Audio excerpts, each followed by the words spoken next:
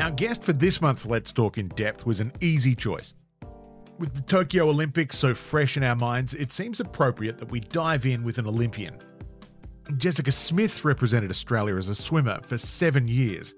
Since she was a kid, her dream had always been to win a Paralympic gold medal. But her dream was shattered when failing mental health and an eating disorder forced her into early retirement.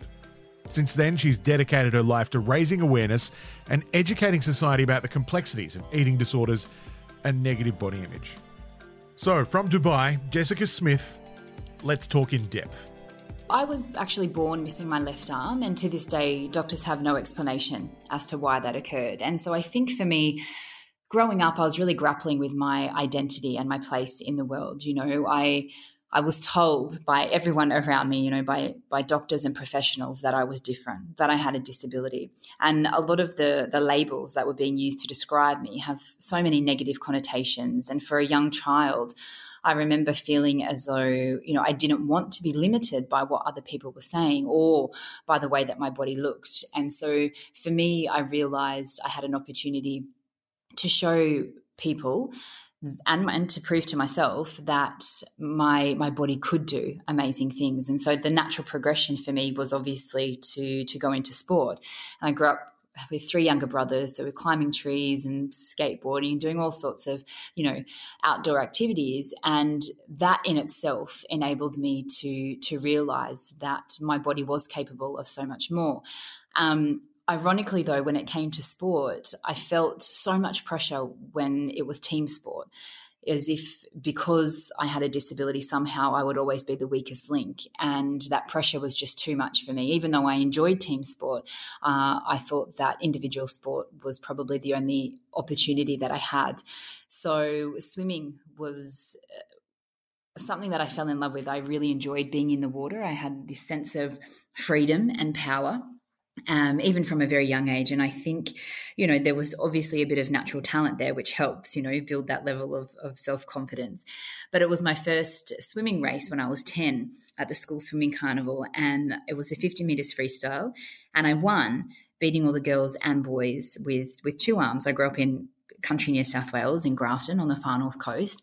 So there was no other kids in the school. That's awesome. I love that story. Yeah, so it's sort of in that moment, I remember thinking, wow, people are looking at me finally for something that I can do rather than something that I can't do. And the elation and, you know, the excitement that I felt in that moment, only at 10 years old, you know, I remember it so vividly. And I said to my mum and dad, I need to swim. I want to swim because it makes me feel good. Little did any of us know at the time what that would mean in the coming years. But unfortunately for my parents, it was a lot of early mornings, getting me to and from the pool. And it was just something where I felt, you know, I have the opportunity now to prove to society that living with a disability is not a hindrance. It's not something to be ashamed of. Along with Jessica's newfound physical prowess, she also found she had some psychological strengths, things like high achievement orientation, self-motivation, self-performance, and perhaps perfectionism. But any clinicians out there will also see a pattern forming, as all of those traits are risk factors for eating disorders. Yes, exactly. And I think, you know, some of those traits were ingrained in me and certainly come from my upbringing and my parents and their approach to never feeling sorry for me and making sure that I knew that the opportunities in my life were there. I just had to take them. And so having that sort of, you know, dialogue around me, it was quite positive.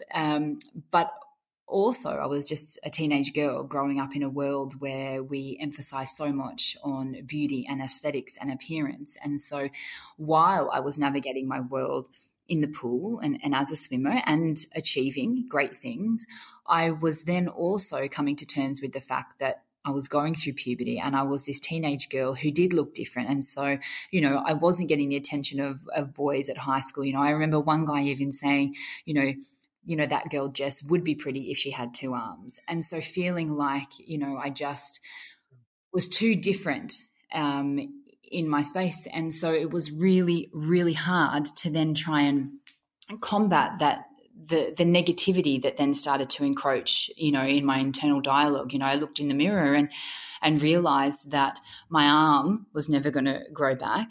And I also have profound scarring on my neck and chest from an accident when I was a toddler. Wow. And so all of those things, made me look so, so different. And when I looked on the television and in magazines, I was never represented. Somebody like me with a disability, we never saw that. And so I convinced myself that if I could change what I could control about my body, maybe then, I could get that little bit closer to what perfection is and what society tells us, those beauty standards are.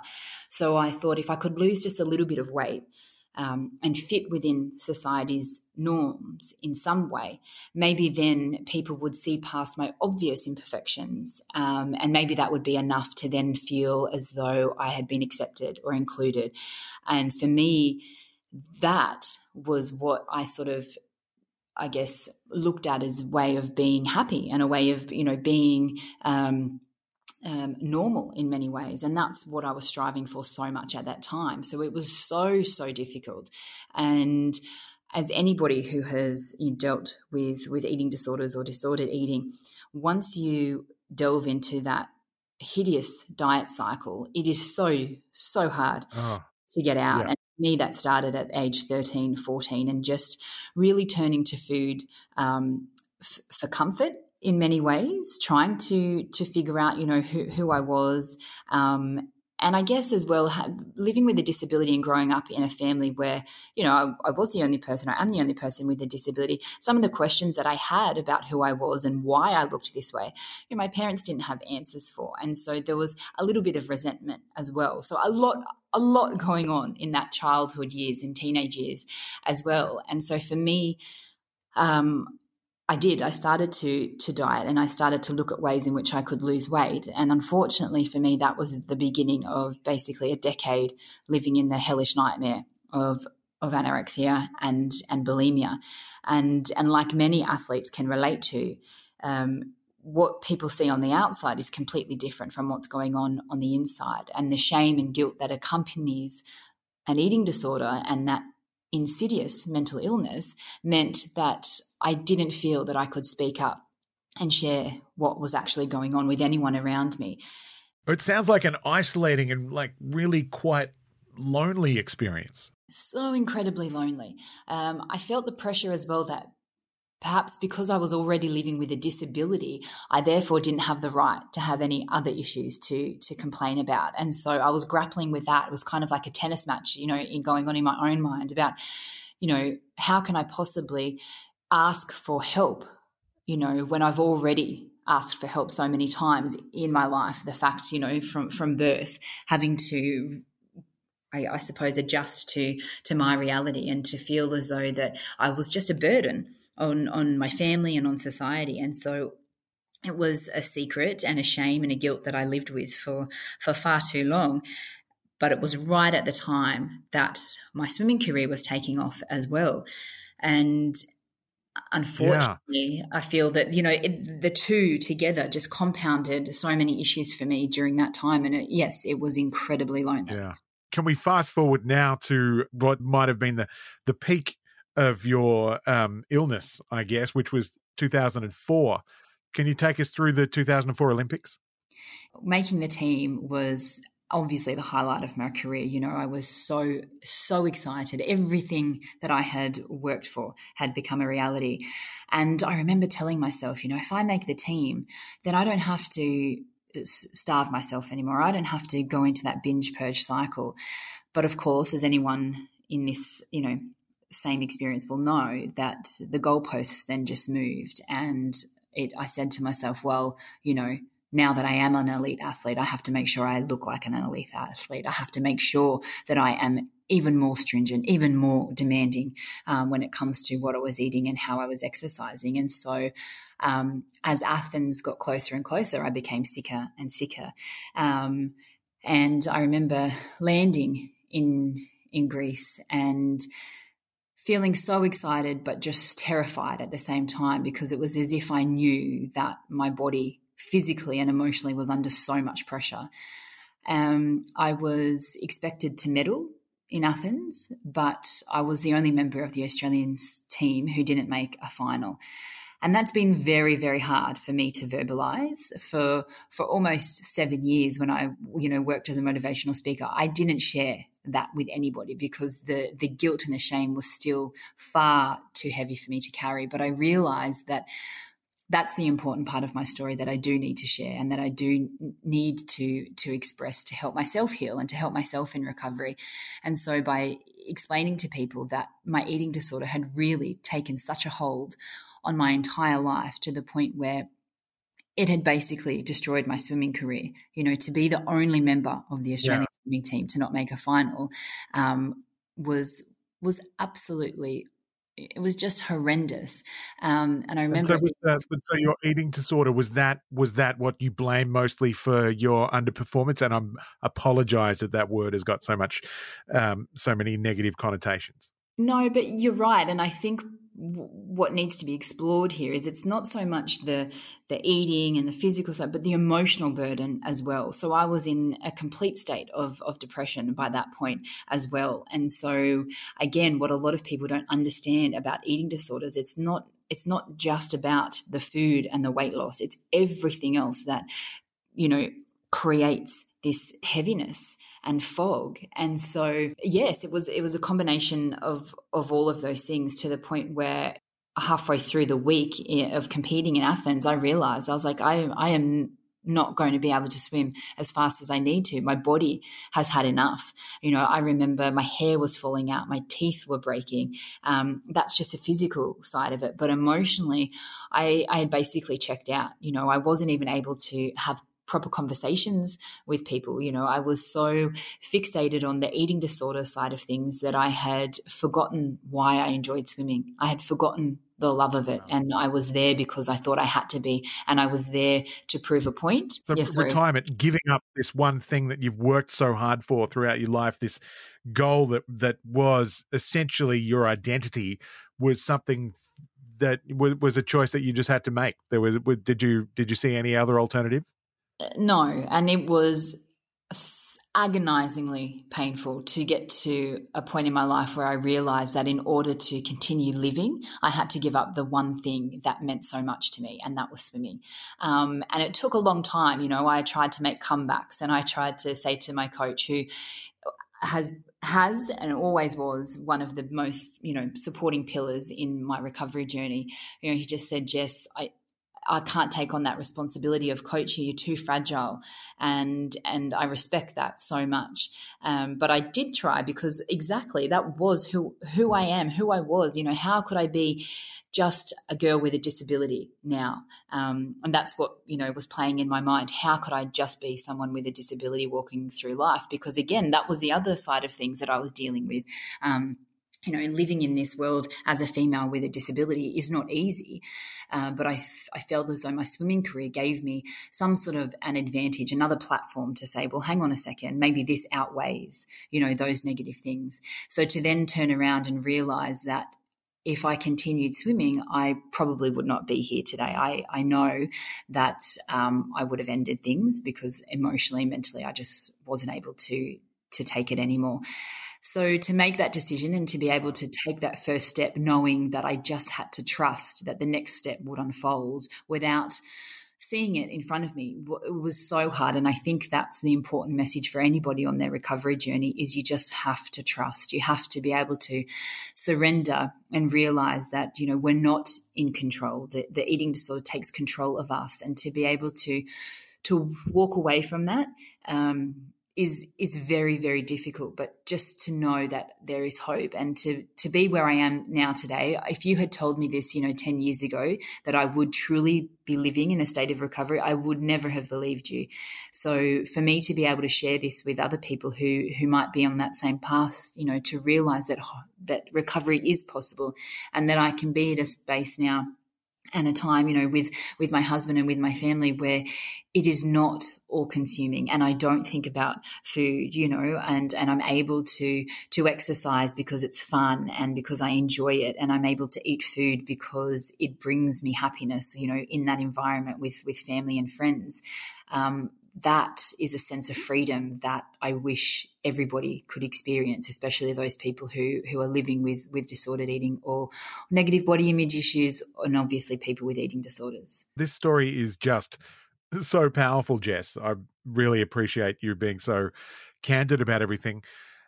Can we take a step outside of your story now and look at sport as a whole? Can you tell me about the culture that you experienced when you were an athlete and whether you think that's something that's improving?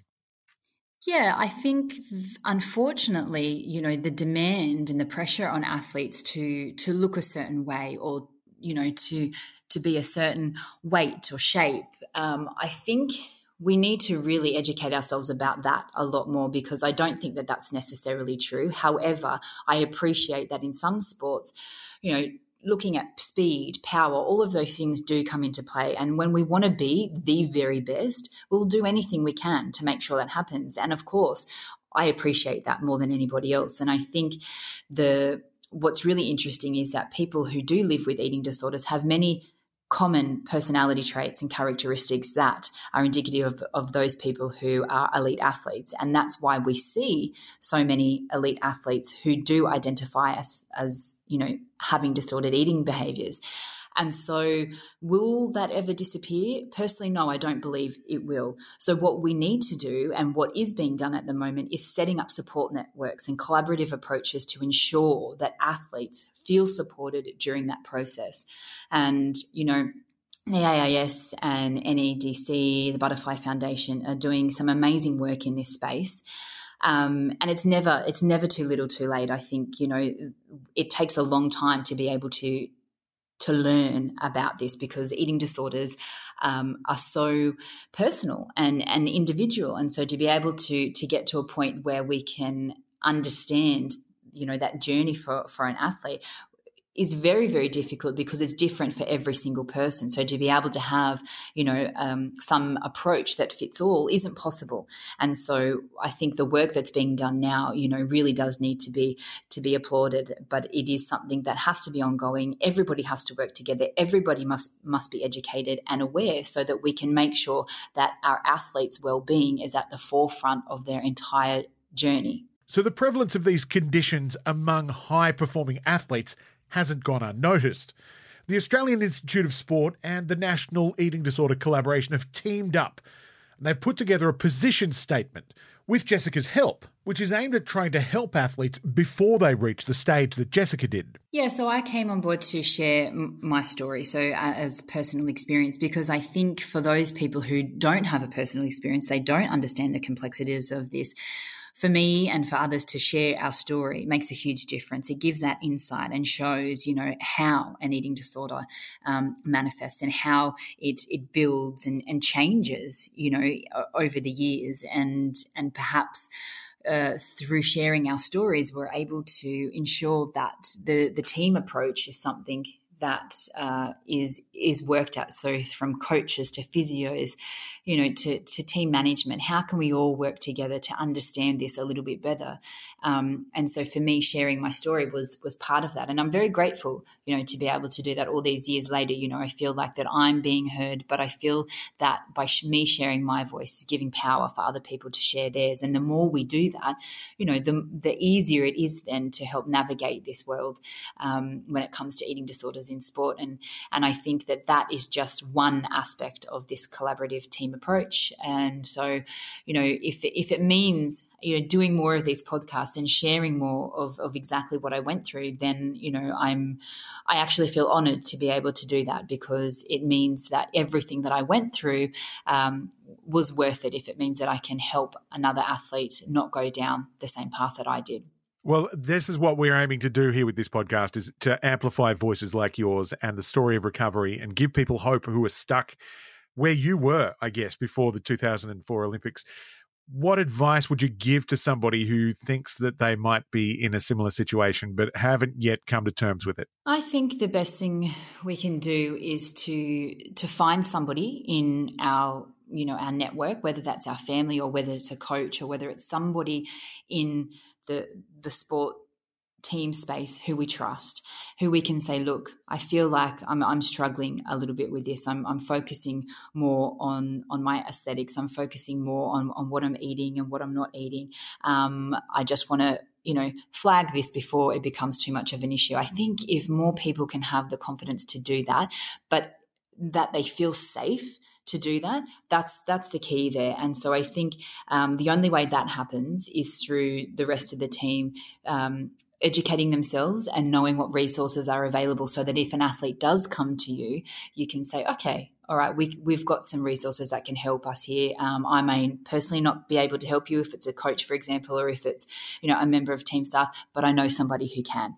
And that is just going to be more about conversation, more about communicating openly and honestly, to the point where it's not looked at as shameful for an athlete to say, hey, this is a real struggle, because I can guarantee you that so many athletes identify with negative body image issues and distorted eating. So we need to take the shame and the guilt away and say, this is a real issue that's going on. And now let's make sure that people feel supported so they can take that first step to ask for help, or to just say, hey, can we just monitor this? Can we just all, work together, because I'm feeling a little bit uncomfortable. I'm feeling the pressure, and what it's going to take me to get to that gold medal, or to get to that, that specific time, or whatever that goal might be. I feel that is becoming a little bit of a burden. How can you all help me to make sure that my well-being is always put at the forefront? And that's not easy. I understand it's not easy. And I think, like I said at the beginning, the only way that we make that easier for an individual is to ensure that we're all working together, and to make it public, like we're doing, with the position statement, so that people know, okay, if I was to come forward and if I was to share my struggles, there would be people there who are willing to listen. So to know that the collaborative approach is something that it is well versed, and people are very much aware of it, because then that's going to make it easier for people to say, I'm going to take that first step to making sure that I'm putting myself, my mental health and my overall well-being first. Thank you so much. I really appreciate it. And I understand my pleasure. This was difficult. No, my pleasure. Thank you. It's always great to be able to share my story. So thank you so much for your time. If you like this episode of the Butterfly Podcast, you might want to write a review, leave us a rating wherever you get your podcasts. We would really appreciate it. And remember, as always, please share it with a friend. I'm Sam Eichen. The Butterfly Podcast is an Eichen Media production for Butterfly Foundation.